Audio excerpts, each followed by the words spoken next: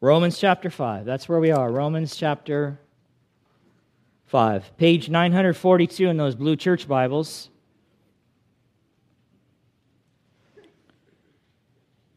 Matthew, Mark, Luke, John, Acts, Romans. If you're looking for it in the New Testament. Thank you, Thomas, for covering for me last week. You did an excellent job as we looked at the first Christmas celebration. Thomas said it was Christmas in its earliest and purest form. I couldn't agree more. It's a wonderful message, just good to prepare our hearts for this wonderful season. Now we come back to Romans, and we're going to be looking again at verses 1 through 11. And as I've said several times before, this particular section of Romans, verses 1 through 11, has been labeled by some teachers of God's Word as the results or blessings of justification. Okay, the results or blessings of justification. We've been talking about that doctrine of the Bible called justification. Or to say it another way, Paul lays out in this section a number of incredible and amazing benefits. Okay, incredible and amazing benefits that belong solely to the justified. They belong solely to the justified. Who are the justified? Well, biblically speaking, it is those sinners who have been declared right with God. Declared right with God. Listen, in case you forgot, not because of something they have done to earn or merit God's favor or to make themselves right with God. Not because of that, which is impossible for a sinner to do anyway. It's impossible for a sinner to make themselves right with God or to merit God's favor. But rather they are justified because they have trusted, and are trusting, okay? They don't trust once and then stop trusting. They trust and continue to trust in the righteous and resurrected Lord Jesus Christ and His perfect life and His substitutionary and sacrificial death on the cross on their behalf for their salvation. The justified. And I believe Paul's primary or main purpose in sharing the things he does here in this part of Romans, that is, these particular blessings or benefits that belong solely to the justified, is to give all those who believe and adhere to the gospel, the good message that Paul preached, to give all of them an assurance concerning the completeness and finality of their salvation, so that they might know for certain that true and ultimate salvation comes only through justification by faith alone in Jesus Christ alone. And that as Christians, that is, those who adhere to the gospel of God, that's what Paul calls it in the beginning of Romans, the gospel of God, the good news of God, the good news that Paul preached, the gospel that Paul proclaimed, and that is recorded in this book of the Bible, titled Romans, that as Christians, we have God's complete and permanent acceptance, and we can rest assured, this is what Paul wants us to know, that we can rest assured that we will be rescued and fully delivered in the end from God's holy and righteous wrath against our sin, and we will be forever united with our God, our Creator, in holy bliss, rather than separated from Him eternally in a horrific place that the Bible calls hell. A place Jesus described in Matthew 25:41 as an eternal fire. It's a chapter on the judgment. He described that place as an eternal fire prepared for the devil and his angels. Now let's read the text. Verses 1 through 11. We'll read the entire section here. Beginning in verse 1, follow along. The Apostle Paul writes this, "Therefore, since we have been justified by faith, since that is true, we have peace with God through our Lord Jesus Christ. Through Him we have also obtained access by faith into this grace in which we stand. And we rejoice in hope of the glory of God. Not only that, but we rejoice in our sufferings, knowing that suffering produces endurance, and endurance produces character, and character produces hope. And hope does not put us to shame, because God's love has been poured into our hearts through the Holy Spirit who has been given to us. For while we were still weak, at the right time Christ died for the ungodly. For one will scarcely die for a righteous person, though perhaps for a good person one would dare even to die. But God shows His love for us in that while we were still sinners, Christ died for us. Since therefore we have now been justified by His blood, much more shall we be saved by Him from the wrath of God. For if while we were enemies we were reconciled to God by the death of His Son, much more, now that we are reconciled, shall we be saved by His life. More than that, we also rejoice in God through our Lord Jesus Christ, through whom we have now received reconciliation. Inside of your bulletin on the left-hand side, you will find a simple outline to follow along as we continue in this section of God's Word together. So far, we have only covered the first 2 verses of chapter 5, but today we're going to take a closer look at verses 3 through 8. Referring now to the outline in your bulletins, you will see the following note. It says, we are continuing to consider 6 assertions, statements of fact concerning justification by faith, so that we who have put our faith in Christ might be fully assured of our salvation. We have covered so far, we have peace with God. That was the first one. We are standing in grace. Number 2. Number 3, we rejoice in hope of the glory of God. And today we will begin to look at, we have God's love in our hearts. We have God's love in our hearts, which I'll explain that statement because that could definitely be misunderstood. Since 3 Sundays have passed since we were last in Romans, I want to just quickly review with you the first 3 points we have already gone over before we start to take a look at the 4th one. The first one was in verse 1. We have peace with God through our Lord Jesus Christ. We have peace with God. Do you remember that? We have peace with God. We talked about the fact that Paul's not referring to a sense of inner peace here. He's talking about a relationship of peace. A relationship of peace. We now have peace with God. That means prior to being justified by faith in Christ, we did not have peace with God. We were not at peace with God. Rather, the Bible refers to us as enemies of God, rebels. And I said to you that, someone might say, well, I don't have any beef with God. I don't know what you're talking about. I'm cool with God. That's not really the issue. The real issue is God cool with you? Right? Do you remember that? Is He okay with you? And He cannot be unless you have been washed in the blood of Jesus Christ. Unless you have been redeemed, reconciled, justified, declared right by placing your faith, your hope, your trust in Christ, His death, His righteousness, His resurrection. That brings you a righteous status before God. And that gives you peace with God. I want to add something to that too. People say, hey, I'm cool with God. What God? They create gods of their own imagination. People I have found, here's what I found. People generally could say, yeah, I'm cool with God, He's good, until I start to expose them to the God of the Bible. Then all of a sudden, they're not good with God.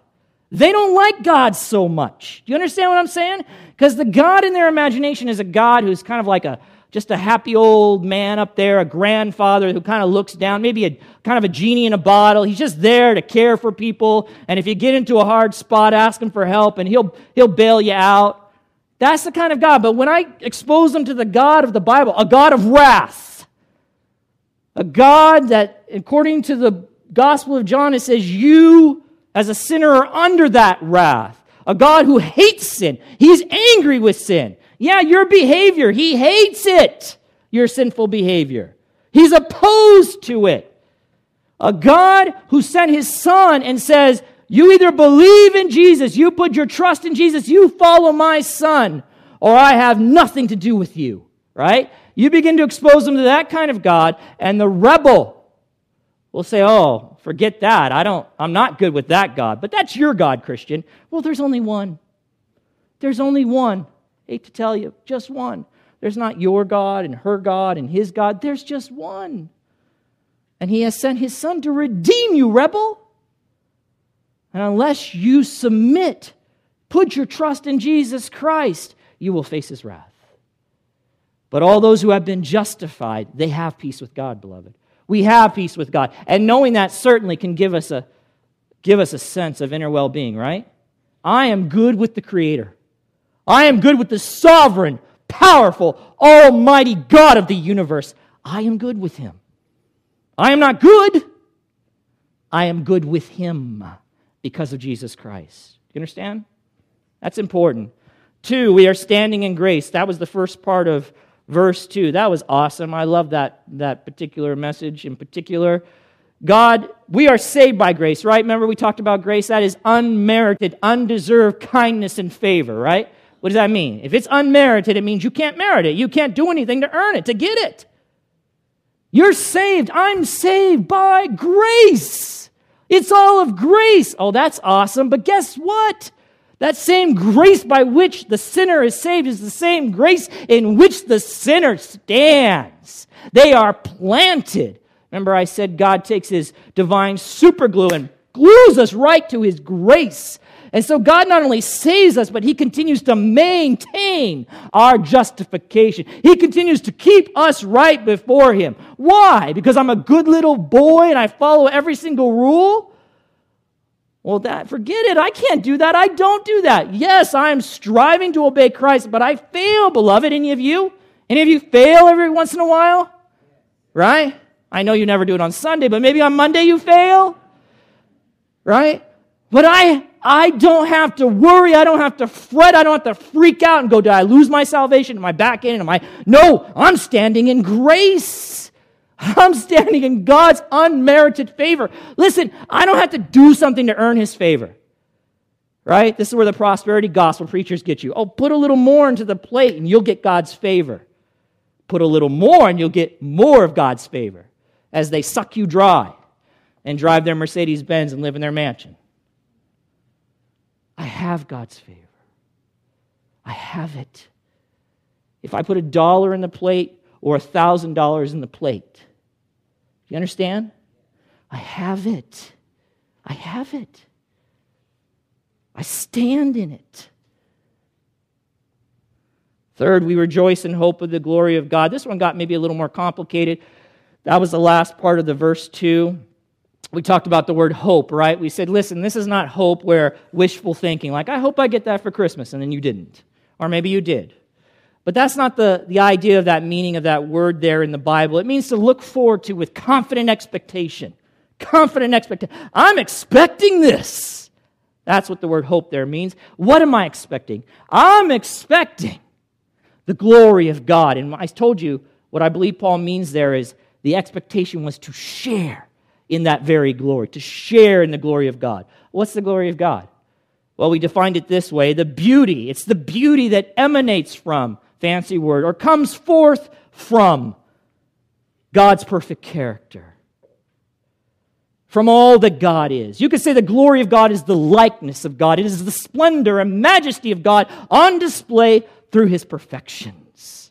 It is God, very God, is the glory of God. And Hebrews 1 tells us that Jesus Christ is the radiance of the glory of God and the exact imprint of his nature. He is the radiance of the glory of God. And you know what? God has determined to conform us, little old wretched sinners saved by grace. He has determined to conform us to the image of, not Jeremy, thanks be to God, not you, to Jesus Christ. To Jesus Christ, who is the radiance of the glory of God. That's what we learn in Romans chapter 8. We'll see that when we get there. And what God has started, we are told in Philippians 1:6, he will finish. He will finish. God has given us a righteous status, and guess what? He intends on making us completely righteous. He intends on making us match that very status.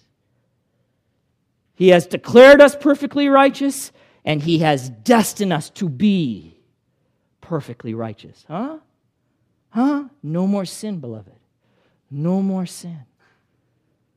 This work of God has already begun, and it will one day be completed when you and I are glorified. Romans 8:30. Everyone He justifies, He will glorify.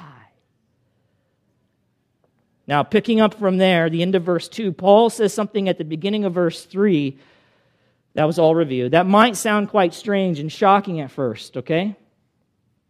So prepare yourselves. I want to tell you that the main point I want to draw out for you also this morning, the fourth point in the outline, we have God's love in our hearts, those who have been justified. That point is actually found in verse 5, but we're going to look at verses 3 and 4 first because they lead us right into that point. Okay, so 3 and 4 lead us into verse 5, where the point is that I want to draw out. And then the verses after verse 5, 6 through 8, they help us to understand better the truth of verse 5. But for sake of time, we're going to come back to that next week. So we'll complete this next week, and Lord willing, we're actually going to do the next 2 points and complete the section. Maybe. All right? You know how I go. So Romans 5, now look back at verse 3. Romans 5, verse 3. Paul says this. Look at your copy of God's Word. Not only that, you should stop and say, not only what? You should ask yourself that question. Not only, you'll find the answer in the verses right before it. Not only do Christians rejoice in hope of the glory of God, which is what he states right at the end of verse 2. Not only that, but guess what? We rejoice in our sufferings. Stop right there. Stop right there. Is Paul crazy? Is he crazy? I mean, why in the world would Christians rejoice in their sufferings? Just think about it for a second. Wouldn't there have to be something mentally wrong with a person for them to do that? I'm just generally speaking now. Wouldn't it seem like, I mean, if you knew someone who rejoiced in pain and in misery, who rejoiced in those things, just generally speaking, wouldn't you kind of wonder about them? Well, we'll get to that in a moment, but first I want to point out that the sufferings here Paul speaks of should probably be understood, or best be understood, as the sufferings or troubles or tribulations. You could also understand it that way. That's how 2 translations translate it. They use the word tribulations instead of sufferings. It's these sufferings or troubles or tribulations that are unique to those who follow Jesus Christ, to Christians, as opposed to the sufferings that are experienced by all of mankind generally, like illness or tragic events. Do you understand the distinction? So we could just talk about suffering in general. The world suffers, okay? The world experiences suffering to one degree or another. The world has illness. The world experiences death, crime, tragic events, hurricanes, earthquakes. The world experiences those things. I don't think that that's what Paul is talking about here. I think he's talking about the sufferings or tribulations that are specifically associated with the Christian. And I'll get to that in a second. And I would add that these sufferings or tribulations Paul mentions here can actually be expected to occur for the Christian. You can expect these to happen. You can expect it to one degree or another. So what do I mean by that? Well, listen. Let me remind you of a couple of passages. Jesus told his disciples or followers in John 15, beginning in verse 19. Maybe you'll remember this. He said, listen, if you were of the world, if you belong to the world, if you were part of the world system, if you were still rebelling against me, the world would love you as their own. They would love you. They would embrace you. Don't you know that to be true? The second you go to Christ, people who came to Christ later in life really understand what I'm talking about. Those of you who have grown up Christian, it may be a little more difficult for you to understand what I'm getting at, but you're walking with the world, living in the world, and then you come to Christ and you begin a new path. What happens? Your friends are still living in the world. What kind of reaction do they give to you? One of, oh, that's wonderful. We're so glad you're a Jesus freak with all your righteous talk. We love it. Come on in and join our party. Come on down. Right? No, you stop getting invited to the parties. They don't, unless that is if you're living for Jesus. You stop getting invited. They don't want anything to do with you anymore. In fact, they don't want to hear about Jesus Christ. Right? Because every time they hear about it, they're reminded that they're living in rebellion, and it hurts them, their conscience, they're convicted. They go, oh, we don't want that person around. Right? They're a buzzkill. They're a party pooper. Okay? So Jesus says, listen, they would love you if you were of the world, because they would love you as your own, but because you're not of the world, but rather I have chosen you out of the world to be my followers, guess what? The world will hate you. That's what Jesus says. He doesn't say not like you as much. He says hate. And that they too, the followers of Jesus Christ, would be persecuted.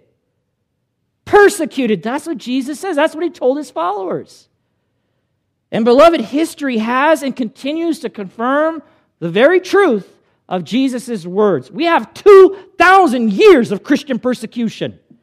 And see, I know when I say that, it kind of sometimes in America's churches, it kind of like, woo, kind of goes way, I don't know what you're talking about, Jeremy. I don't really understand what you mean. We kind of live in a bubble here in the United States of America. We do.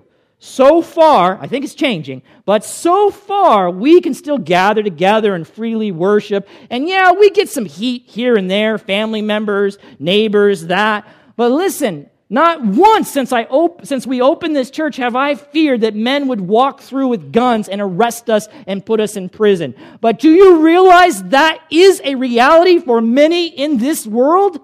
Do you know that? Christians right now are suffering in prison, scared, living in the underworld, you can say, the underworld church, hiding out because they are not free to worship. And it's just not a matter of being free to worship. They will be arrested, beaten, maybe killed. All right? United States, we're a very small piece of the human population. We really are. And for whatever reason, God has shed his grace on thee that we have this freedom, although we've taken it for granted, sadly, but that's another message all entirely. But listen, this is still happening. Christians are persecuted. And I'm not trying to scare you and say, oh, get ready for it. It's happening in the next 5 years. But I can assure you, it is coming.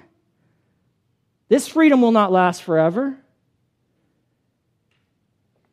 Along the same lines, Jesus warned his disciples in John 16:33. He said this, listen, in this world, he's talking to his disciples. Who are his disciples? His followers. Are you a disciple of Jesus Christ? You are if you're a Christian. And this is what he says to you and to them. They will have tribulation. That's what he said. They would have tribulation. And the Greek word there is the same exact Greek word that Paul uses here in Romans chapter 5, verse 3, when he talks about rejoicing in our sufferings. Same word.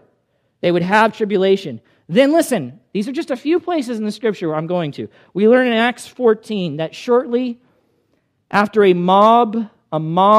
group of people tried to murder the Apostle Paul for what? What did they want to murder this man for? For preaching the gospel. That's it. He wasn't stealing or robbing or doing anything crazy. He was simply preaching the gospel of Jesus Christ. So we learn that shortly after this mob tried to kill him, okay, he escapes. He goes to another city that he went to. He goes to another city and he encourages others there who had previously become followers of Christ because they heard the gospel and responded in faith. He encourages them to continue in their faith. And you know what he says to them? He says this, quote, through many tribulations. Through many. Oh, thank you. Not a few. Many tribulations, or you could also translate it hardships. Through many tribulations or hardships, we must enter the kingdom of God. Verse 22 of Acts 14, you can look it up. Also, to the Christians in Philippi, Paul wrote in Philippians 1:29, I love this one, that it has been granted to them, to the Christians, for the sake of Christ, that not only that they would believe in Him, not only that, this has been given to you, this belief, not only that, but what else? That you would suffer for His sake. Look it up, guys. Philippians 1:29. And that's why I get so hostile towards prosperity gospel nonsense. The Word of God runs contrary to the prosperity gospel, this best life now garbage. This health and wealth gospel. This is your destiny in life, to be healthy and wealthy and rich and all these things. In this life, that's what God wants. Then it does not, let me say it this way. It conflicts with what the Word of God says. Over and over, Jesus Himself and His apostles are saying the same thing. In this life, in this messed up world, you as a Christian are going to have tribulations. You're going to have persecutions. You are going to suffer on account of Christ. Now, by the way, our best life is to come. Right? That's the hope. It's not now. It's to come. That's what we're living for. That's what allows us to strip ourselves of all these things that want to attach themselves to us, right? We get carried away and get lost in this world. We forget this world is not our home. This world offers us persecution and suffering and tribulation. So we live for Christ with our eye on the prize for the world to come, for the kingdom of God where Christ rules and reigns, where we will be healthy. And yes, wealthy, prosperous, yes, in the kingdom to come, beloved. In the kingdom to come. Totally lost my place. Totally. Now, when you suffer for the sake of Jesus Christ, right? When that happens, because to some degree that still happens to us, even in America, okay? When you have troubles or tribulations or are mistreated, Matthew, that'll happen, I promise you. I know many of Christian men who have gone into the military, okay? And they are going to, unfortunately, many of them are going to beat you up about your faith. You're going to suffer for your faith, my friend. Okay, that's why we're praying for you. Stand firm, okay?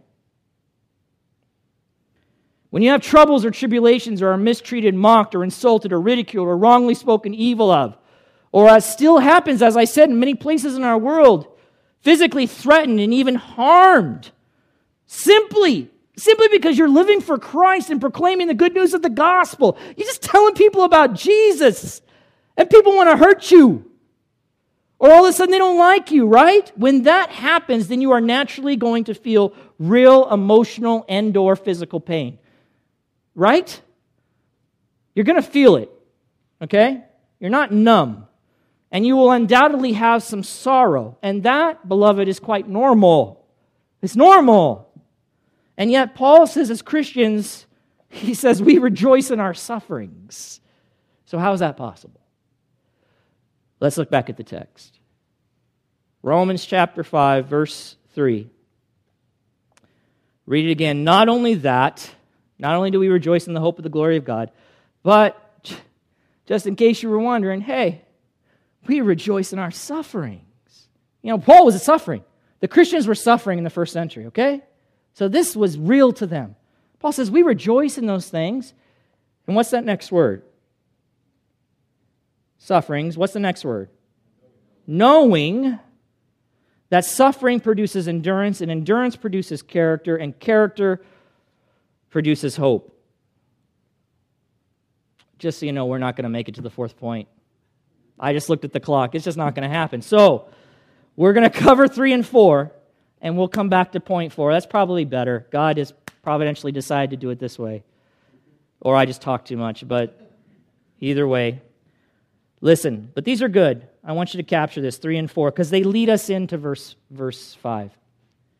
Paul says we rejoice in our sufferings because of what we know. Because of what we know. That's the only way we can do it, guys. Naturally, sufferings, persecution, tribulation would wipe us out unless we knew something. And what knowledge is it that makes it possible for Christians to rejoice in their sufferings? Well, it is the knowledge that rather than sufferings or tribulations possibly threatening or weakening the Christian's hope, they instead can lead to, believe it or not, an increase in the Christian's hope if they know what sufferings can produce, which is ultimately more hope. It's more hope. And what is this hope that Paul is referring to? Well, in the context, I understand it to be the same hope that Paul talks about at the end of verse 2. I don't think he's talking about something different. He's talking about the same thing. It's the same hope. It's the hope of the glory of God. It is the hope or confident expectation of our ultimate and final salvation. The hope, beloved, that we will share in the very glory of God, that we will indeed be made perfect and righteous, made glorious, made like Jesus Christ, in order that we might be able to dwell with a holy and perfect God forever. And that the good work that God has started in us, He will complete. It is guaranteed. And we are guaranteed, therefore, to experience the fullness and finality of our salvation. God, beloved, is not going to let us go or reject us or abandon us along the way. Rather, He will see to it to bring us through this life into the very next to live with Him. And nothing will be able to separate us from this glorious destiny, not even sufferings or tribulations that we might experience for Christ's sake. So, how does this process Paul refer to here in verses 3 and 4 work exactly? How does this work? This chain reaction you see here that starts with suffering, okay? Starts with suffering and somehow ends in hope instead of despair or hopelessness. Well, I believe, listen, it generally works something like this.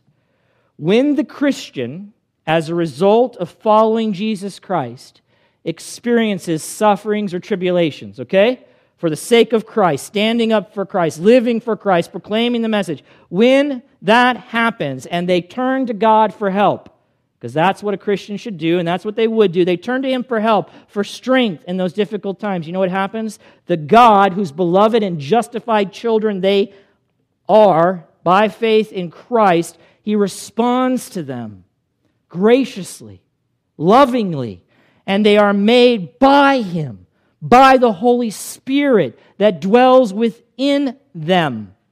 They are made and empowered to patiently endure, to live under the tribulation or suffering, so that they persevere. They persevere in these persecutions, in these hardships. And so suffering brings about, for the Christian, endurance or perseverance. It brings it about because of whose they are. As one writer says, we can never learn endurance without suffering. I mean, it's simple, right? We can't. If you have nothing to endure, then you don't ever know what endurance is. Because without suffering, there would be nothing to endure, he goes on to say. Do you understand? So suffering comes into our life, and that gives us the opportunity to bear up under it. Suffering, I believe, specifically for Christ's sake. And then Paul says that this endurance that we experience through bearing up under these trials, through the strength of God and Christ and the Spirit that lives in us, this produces, the text says, produces or brings about, what's the next thing in the chain? Character, right? Character, yes. Now the Greek word translated character, if you have an English Standard Version Bible, even many other Bibles, that Greek word is translated proven character in the New American Standard Bible, and I am convinced that that is a more accurate translation. Because, listen, I'll tell you why. Because the basic meaning behind the Greek word in the text is the idea of someone or something that has been tested and has passed the test. Someone or something that has been tested or has passed the test. I mean, the Greek word could also just be translated proof. Proof. It's been proven out. Let me give you an example. Tested and passed the test. Do you guys know what load testing is? Load testing, any engineers in here? 2 in the back. They just didn't want to say anything. They raised their hand. Anyway, load testing. Okay. So, the engineer, they put everything together and they build, I'll give you an example. I was watching this thing on these cruise ships, and they build these incredible, beautiful rooms in the middle of these cruise ships, in the center of the cruise ships, with these stairs kind of coming down, wide stairs. Now, if you've ever been on a cruise ship, you know that basically you're there to eat. Okay? You eat a lot. So you come on to the cruise ship weighing one amount and you go off weighing another. So they want to make sure these stairs will hold up under the weight of their passengers, okay? So what they do load testing. I watched them, they brought in 70,000 pounds of concrete. They just kept stacking it on these stairs, right? I mean, there'll never be 70,000 pounds, I don't think so, on these stairs. But they tested to make sure that even under the most difficult circumstances, it will hold the load. All right? Load testing. That's what this is about. This is load testing. So in the context, the Christian that has been tested by suffering and tribulations, right? Because when they're done and they put it up, they go, wow, look at that. That's awesome. That thing is awesome, right? The Christian who has been tested by suffering and tribulations and has come through that, who has, as a beloved child of God, endured by the grace and strength of God, not our own strength, please, by the strength of God, by His grace, by His unmerited favor, we are able to endure. Okay? Consequently, they have their character proven, tested, and found passing. Or you could say it this way, their faith is proven to be genuine rather than superficial, and this results for the Christian in greater hope. A more intense hope.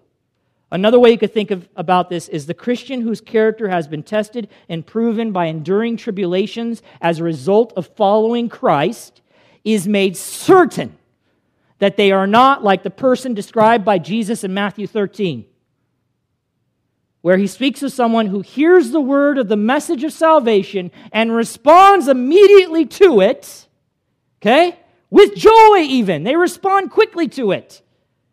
And then He says this in Matthew 13:21. These are Jesus' words. Yet he has no root in himself, but endures for a while. And when tribulation or persecution arises on account of the word, on account of the gospel, on account of Christ, all of a sudden they start getting persecuted. What does the text say? Immediately he falls away. Just as quick as they came in, they're out. They're out. Now listen, the person Jesus describes here in Matthew is like the one, and there's many of them, who make a superficial or a half-hearted or strictly emotional decision for Jesus. I see this, many pastors see this all the time. There's these huge, what do you call them, Stephanie? When the crusades, okay? I'm not against them, I'm for them, okay? I'm just saying, they'll do this huge campaign, right? Fill a stadium.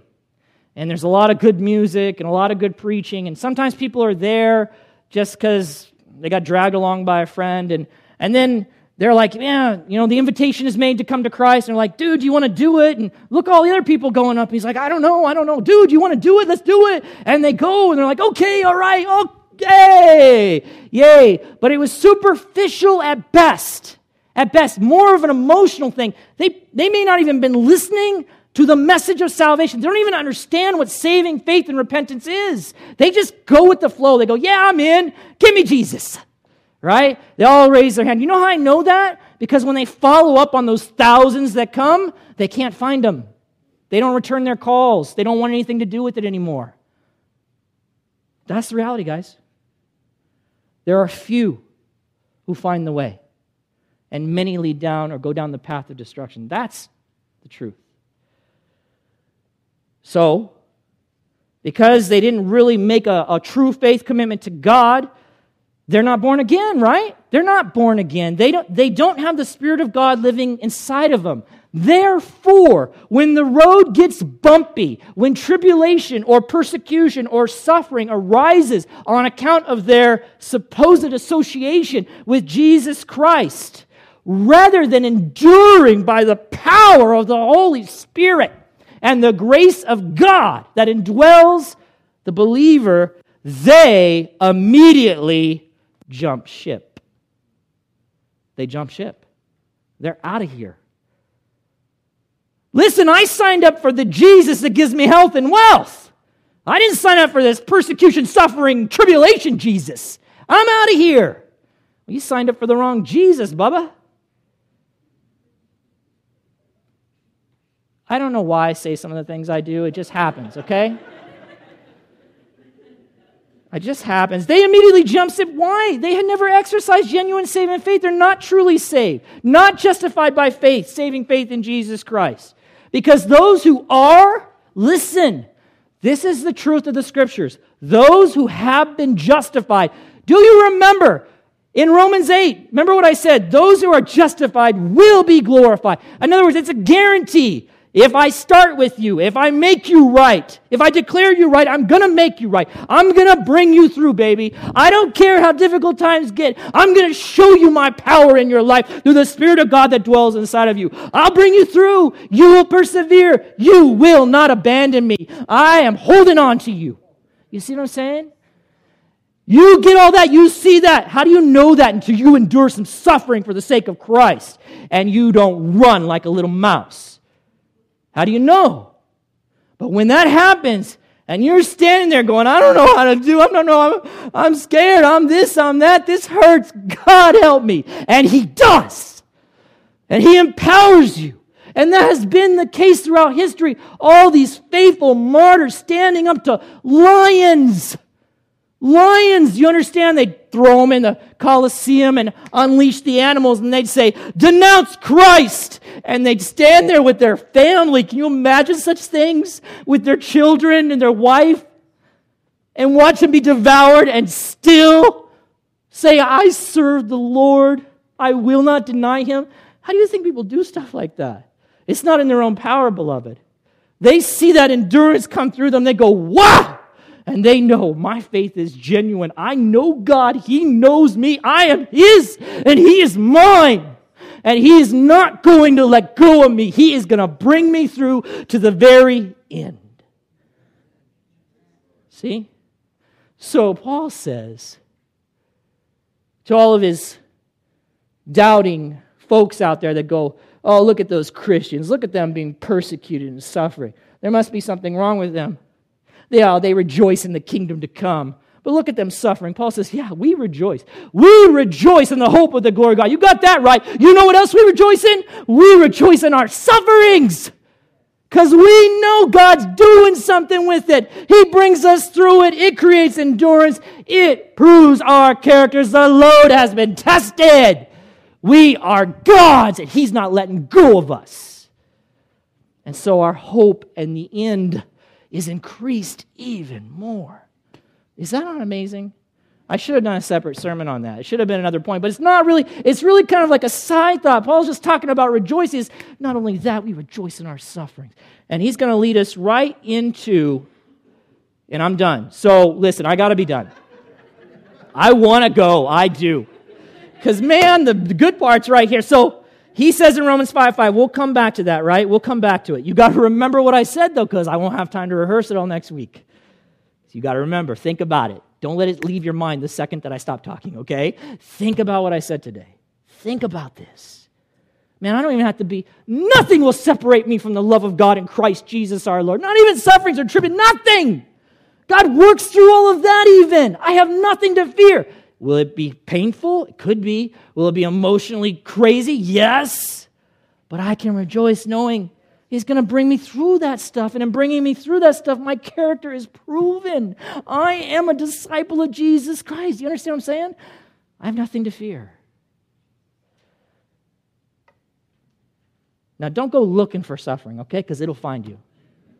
It'll find you. If you're standing up for Christ, if you're living for Christ, don't worry, it'll find you. Don't go looking for it. But anyway, I got to finish. Romans 5:5, and then he says, and hope does not put us to shame, and I'm going to stop right there. So we go from suffering to hope, and Paul says, and hope does not put us to shame. And then he's going to say, because, we'll talk about that. Hope does not put us to shame. We'll talk about that. Because the love of God has been poured out in our hearts through the Holy Spirit, right? Wow, that's the verse, that's the point I wanted to get to. So this was all introduction. Thank you. So come back next week. Come back next week, because the kids are in here, and I'm over. So would you join me in praying? Let's pray together. Father God in heaven, your word is so rich, so sweet. It is a treasure chest. I thank you for all that you have brought here today. And for those that couldn't make it, Father, I pray they might be able to listen to your word, to the message through the internet or some other means. And I pray that they'll be able to be with us next Sunday as we come back to this section in Romans.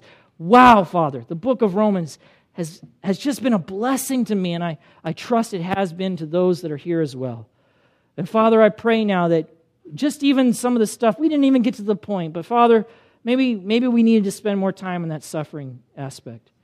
So I just pray that your Spirit that lives inside of us would convict us of these truths, would help us to understand them, believe them, embrace them. Oh, Father, I can't wait till next week to get to the love, your love that is poured out within our heart. I wanted to talk about that so bad today. But next week, Father, I pray everyone will come, their hearts ready, prepared. They'll be reading Romans. They'll be reading through the passage and getting ready and excited that for them, Sunday would start Saturday night. They begin thinking about these things and come prepared to hear your word and be blessed by it. Father, I'm so grateful to be here and be with your people. I thank you for your grace in all of our lives. In Jesus' name, amen.